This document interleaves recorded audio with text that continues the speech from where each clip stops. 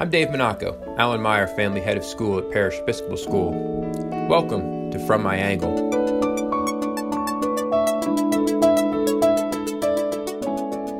Hi everybody, welcome back for another edition of From My Angle.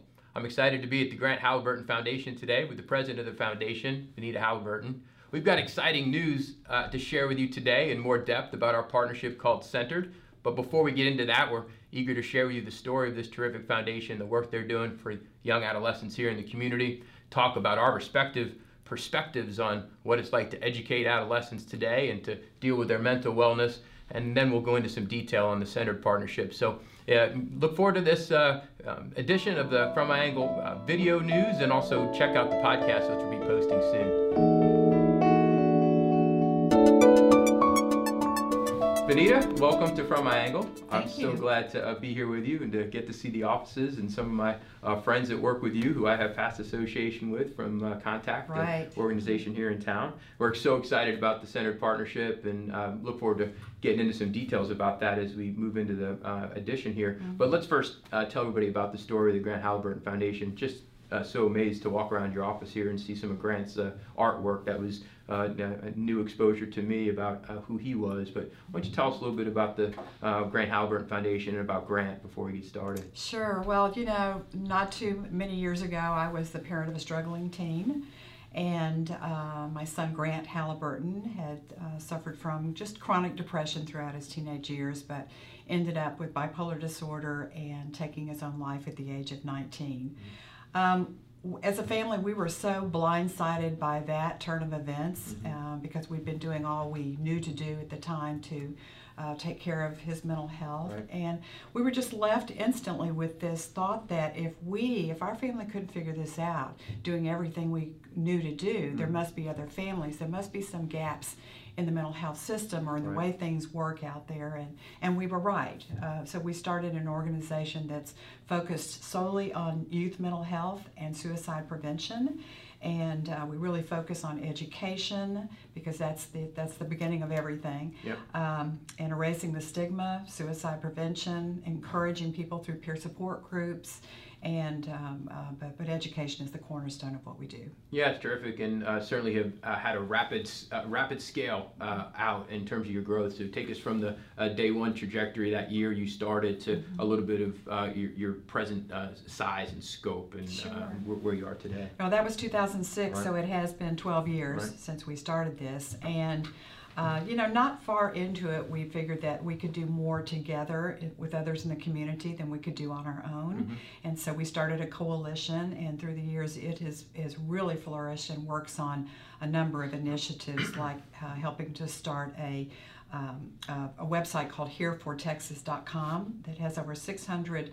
North Texas mental health providers in it. It's a searchable database so that parents, teachers, school staff, just a lot of people who are looking to connect with mental health resources can go on there and put in filters and find exactly what they need and make informed decisions about mental health for them. So you've got that web presence, and then you've got a team that goes out into schools and does programming across the school function. You've got support groups for parents like yourself who are confronting the challenge of working with a child who was struggling with mental illness. So really in that short period of just over a decade, the program has really grown in richness. And you're serving primarily Texas at this point, correct? North Texas. I mean, you're pretty committed to this to this region.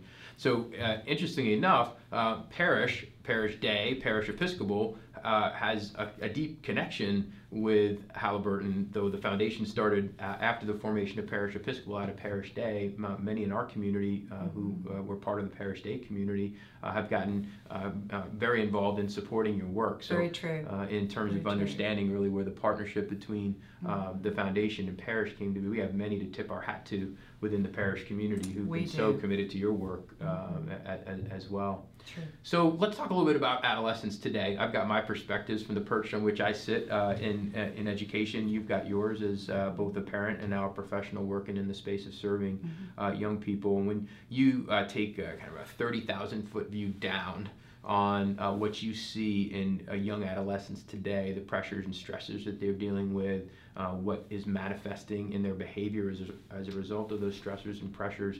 And what are you seeing out there? Well, exactly what you said. We see a lot of stress. We see a lot of depression. We see a lot of suicidal behavior that is just ramping up tremendously over the last few years. Stress is it's the number one trigger for depression. Depression is the leading underlying cause that would lead a person to think about suicide. So when we see that going on, it's something we need to stop and take seriously. Suicide is now the third leading cause of death for 10 to 14-year-olds. That's shocking. And the second leading cause of death for 15 to 24-year-olds. And so we've got a lot of work to do there. But when we look at students, what we're seeing a lot of is their lives are just filled with stress. And stress is like the beginning of the continuum here. If we don't deal with stress, then it can worsen like any medical condition, and depression is untreated. It can lead to suicidal behaviors. Right. But we see kids who are overloaded, just the pressures of being a teenager, the normal things like experiencing heartbreak and disappointment and failure and loss and all those things for the first time. Right. That's really stressful for a young person. Sure. And then we see them pressured to achieve more, to do more, be more, and just that kind of starting to snowball, and they end up with jam-packed schedules and little time to just relax, reflect, reboot, and rejuvenate, which is so critical to mental and emotional health. And I think we can definitely explore some of the what I would call amplifiers, right? Because I think school is an amplifier, all right? And we can talk about that from my perch. I think social media is an amplifier. You've talked just about adolescent angst, which has been there for a long time, right? Which is certainly an amplifier. I'm curious though, maybe before we dig into those, we know that certain mental illnesses, for example, bipolar and depression, can have genetic roots and can be with an individual from their birth. And then you've mentioned some of these amplifiers that are more specific to developmental phases of life. When you sort of assess the landscape of young people today, can you ascertain how much of this is sort of genetically seeded mental challenge and illness for these individuals versus how much is sort of what I would call nurture bound or nurture caused? Well, it's very multifaceted for sure. Like diabetes or high blood pressure, it certainly has a genetic component, and what we teach young people is if that's in your family, like anything else, just be aware of it and watch out for symptoms of that illness creeping up in your life. But it certainly can be environmental, and we see a lot of things that come from that stress we talked about can mount up and cause depression. So it can be environmental things, a lot of the online, social media, media in general. A lot of things are really closing in our kids, and we even know this as adults. Stress can make you sick, right? And so we have to watch out for that. Yeah. So really, you don't even have to be predisposed necessarily to a mental illness to have these environmental or nurture-based factors really start to pull you in a direction of unhealth. And I actually think that the environmental factors, I don't have anything to back this up, I feel like the environmental factors are playing a bigger part these days than genetic factors in mental health among our young people. Yeah, so let's dig into those a little bit, because I think from my perspective as an educator now approaching 3 decades in the business and watching the trajectory of where young people have gone today, I see all those amplifiers playing a role. I think one is often represented or undersold in certainly the broader media landscape. Right now, social media is getting a predominant amount of the attention. Pieces recently in the New York Times really detailing what social media is doing to create essentially this culture of comparison and this proxy existence for kids. In other words, every post from a peer, right, is like a mirror shining back on their inadequacy or at least presumed inadequacy, and so it's really ratcheted up this 24/7 sense of stress or pressure that you refer to, and we get that, and I understand that. For me, what I think has happened over the last 15 years or so, it's actually probably traceable in its earliest origins to the early 1980s when the U.S. News and Report first published its college ranking list, is this sort of increased focus on outcome and achievement. And you mentioned that, right? We're an achievement-focused society, but what I think it's done is create learning environments which have become so outcome-based and so performance-based. Schools are rated and ranked, right? Teachers are rated and ranked on how their schools do on those tests that rank and rate schools, and students by osmosis are steeped in this environment, which says, you know, we are essentially the soul of what we accomplish. Everything else that's internal to us, it might be good, worthy, and valid, is secondary to these ratings and rankings and sort of where I end up. And so, to me, I think the education model itself is a major amplifier of this stress, which goes at this point somewhat undersold in the conversation. Totally appropriate around social media. What's your feeling on the social media element as you look at that as an amplifier for the kind of health of our young people today? Well, there's no question it is a new thing that, in terms of generational, that many adults did not certainly have to deal with that. And it's kind of invisible. So there's a lot great about social media. There's great about online in general for young people. It's a great resource, but it also carries a lot of harmful effects. And what we like to try to talk to parents about is not letting that be invisible, because that's the danger. There's so many places they end up they didn't intend to go, but they're really not healthy mentally, emotionally, or in any way for young people. I heard someone say one time that if you don't know where your child is going online, if you don't check that and you don't know who their friends are, it's the same as in the real world as if you dropped your teenager off at a mall at 1 a.m. with all the lights out and 1,000 strangers. And I don't think we get that. I think we sort of seal ourselves off from what the younger generation is doing and really can't afford to do that. It's not good. It can be harmful for their emotional mental health. Yeah, it's a lot different than sneaking the phone, you know, the cord stretching phone into our rooms, you know, to have the late night conversation that all mom and dad had to do is pick up the other line to you know to tell you to knock it off. And, you know, I think at Parrish, at least through my philosophy, what I see is the need for a broader reset. You know, we framed it reimagined. Like, we really feel that we are an amazing school. We produce excellent young people, but we exist in an architecture that is, from education standpoint, nearly a century old, right? And that architecture today, with these new pressures around outcome and achievement, is rigid, standardized, uniform. Right? It doesn't really speak to the individual, and it doesn't speak to flexibility, right? And so for us, we're really trying hard to reimagine how we deliver content, how we utilize time, you know, how we explore partnerships to enrich the experiences of our kids, so that, as I like to say, you know, our 18-year-olds come to school as excited as our 8-year-olds do, right?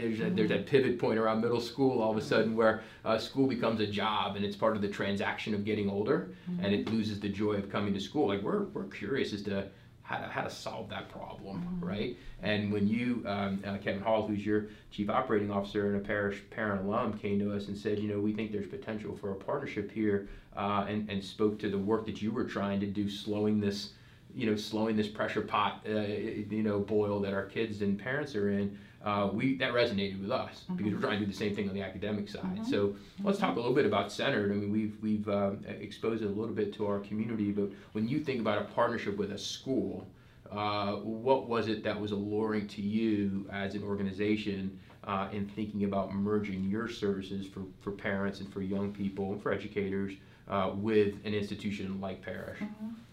Well, we're very excited about that, because it is an alignment of something we both believe. We're like two trains that are coming together here, and there is an intersection of these two things. We know that education and mental health are intertwined, and when you try to separate them, one or the other is going to suffer, the mental health or the educational success. So that's what we love about this. And what you were talking about is that we treat education as a one-size-fits-all. Everybody fit into this mold, and let's just march forward like this. And it doesn't allow for the different emotional and mental makeup and capacities to deal with the same amount of stress, or even to be aiming for the same sort of achievement. So this partnership is, I think, is going to do something really important, and that is to begin to treat mental and emotional health the same way we treat and regard physical health. We have a lot of emphasis on physical health. We think about that separately from, you know, a person's achievements and so forth. But we have to think about how mental health and social health fit into the curriculum, because that's where our kids are all day, and you know, just making that fit. So we're excited about doing that. We're most excited about entering into something with Parrish that we can help to create, to implement, and measure, Yep. so that at some point we can find the positive outcomes from that and share it in with a broader community as a new way of looking at education and mental health. Yeah, you mentioned earlier this notion of demystification. I think that's another big piece of this partnership, which is to bring to our parents and our students a demystification that the stress and anxiety that they're feeling is somehow makes them weak or lesser than, or incapable of future success. But I would say, from Parish's standpoint, Reimagine, as we're phrasing it, is not just about the architecture of school being changed. That's a tool and a means to an end. You know, for us, ultimately, we feel by doing that and getting kids connected to more engaging, passion-based learning, we're going to equip them with the skills they need to conquer the complex global society that we refer to in our mission statement. But just as important, I would say, as I talk about it, the primary driver for us is to bring to our kids learning that's engaging, that keeps their level of passion for school high, and takes care of their mental wellness, right? That this notion of sort of running this rat race of the school experience, stacking AP upon AP to get the next GPA mark, to get the transcript built, to get into one of these top 50 schools, or else I'm a failure, is removed from the conversation and the culture. And we can get down to thinking about who are you authentically, right? What has God placed you here to do in this world? How are you going to change it and impact it for the better? What is it that you want to explore? You know, these elements of this kind of creative piece. So we think we need your partnership to help round out the work we're doing on the academic side, with the type of programming for our educators, for our parents, for our kids, that says, to your point, your mental wellness is as important as your mental capacity or your intellectual capacity, right? And is as important as your physical vitality. And so I think that's what we think Centered will do. And you know, we always like to think ambitiously and boldly too. So you know, if this becomes replicable and exportable and scalable to other school communities, fantastic. We've got a lot of work to do in the meantime, figuring out what plans we're going to put into place to impact our kids. Exactly. You know, what we're really talking about here is culture change. Right. It's not, as you said, it's not changing the structure, it's changing the mindset. Yep. And the culture change has to start with not with just educating young people, which we do a lot of, about their own brain health and mental and emotional health, but all the adults in their lives. Yep. Teachers, faculty, everyone who has a touch point in students' lives, and parents, so that they all understand what the real goals are here and what changes they need to make and demonstrate to students it is okay to reach out for help, and it's okay to essentially say, I'm not okay, I need help. Yeah, we're walking a fine line here, because this is not about, as I think some might contend in our community, this notion of reimagining the architecture gets people nervous, right? Because the analog architecture has delivered a lot of us to a life of means, and generally life of happiness. Though if you look at the Purdue Gallup survey, most people are completely detached from meaning in their work. Right? There's an article just this past Friday in the New York Times about the most popular class at Yale, over 1,000 students, a quarter of Yale's graduates, taking a course on the psychology of the good life and happiness, right? And so as I tweeted out, and you can see it on my Twitter feed, what is that telling us? That these students that have essentially taken the flogging of the academic system up to this point are getting to Yale, and the course they most want to take is how to break the habits that got them to Yale in the first place. Right, and so you know, I'm waiting for the groundswell in communities like ours, educated, achievement-oriented communities like North Dallas, to say, you know, we need to have a broader conversation about the messages, explicit and implicit, that we're sending our kids when what we're focusing on almost entirely is what they're achieving. Let's start talking about what they're contributing. Let's start talking about their wholeness. Let's start talking about their journey to really discover again where that authentic self is going to contribute to the world. So you know, if you're talking in sort of inspiring language about our hope for Centered, I think that's where it is at its crux. So let's talk a little bit about the features of Centered. As in any new endeavor, there's ambiguity, right? There's hope and optimism and possibility, but we certainly see some kind of buckets of services, right, for our students, for faculty and staff, indeed for parents. So as you think about the services that your organization is already providing in those spaces, tell us a little bit about the types of programming you could see bringing to the partnership. Right. Well, you know, first and foremost, I think is this generation, the students themselves. is teaching them to look out for their own emotional health the same way that they look out for areas of success in other areas Right. of their lives. And so, you know, coming into the schools, we're in the schools so much. We reached and trained over 31,000 students and teachers and parents last year, but most of those are once a year, 1 hour, Right. and that is not enough to Yep. effect a culture change, not by a long shot. Yep. It's a start. It starts the conversation, but this is going to be so much more effective, and it's going to permeate the lives and the community and the culture, I think. So that would much look more. like your team Coming really out. partnering with our social emotional counselors in each division to think about in our lower school programming, in our homerooms, in our middle Right. and upper school programming through our advisory program, and where this type of content can be brought and put in front of our students in the form of support groups, in the form of curriculum, and to really begin this process of focusing on wellness. You've mentioned the training of the faculty and Faculty. teachers across the area. It's a huge number that you've already reached, so we would certainly be able to do that as well. Let's talk a little bit about parents and the work that you have. I know you do work with moms, work with dads in different groups, so talk a little bit about the type of work we might see built We in the center. do.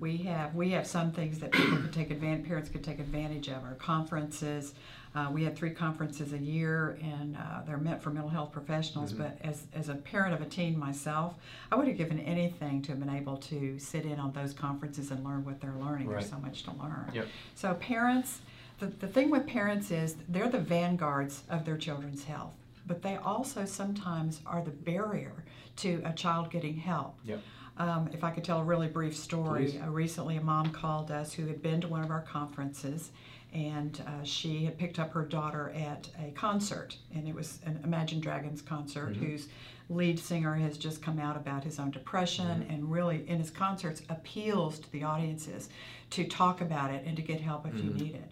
She picked up her middle schooler from that concert, and the little girl got in the car, the middle schooler got in the car and said, "Mom," she told him all about the concert, what the leader said, and she said, "Mom, I am depressed and I do need help."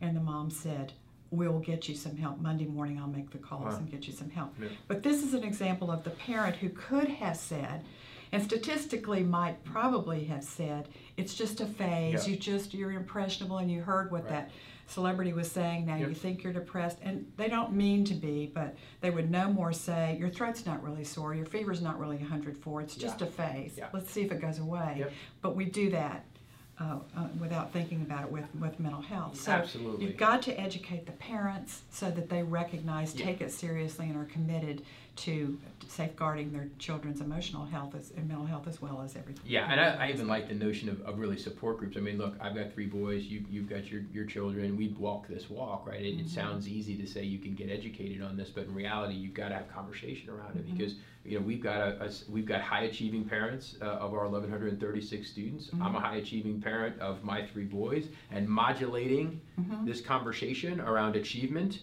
and wellness. This is not easy. Right. Each of your kids is different, and we all want our kids to fulfill their potential, right? And so I understand the tension and anxiety hearing me talk about rebuilding the architecture of school, or to a certain degree de-emphasizing a fixation on achievement. I understand the anxiety that creates for a parent who's talking about perhaps governing their child's capacity to achieve. Like, this is not easy. It's much easier to sit down in a group of parents and really talk through what this looks and feels like. And I think through Centered, we plan to offer some sessions where parents can come in and maybe not get answers, but be able to walk the walk and talk the talk with some folks who are trying to figure out how they're working on it in their own homes. So we're going to get to work on this partnership in earnest next fall, but we have some events that are coming up this spring. Some things, in fact, that we've done in the past together. For example, your team is coming out to our Wellness Week, starting next week. It's the week of February 3rd for those that are listening or watching here. And Sierra and your team of program folks will be out working through our Wellness Week next week.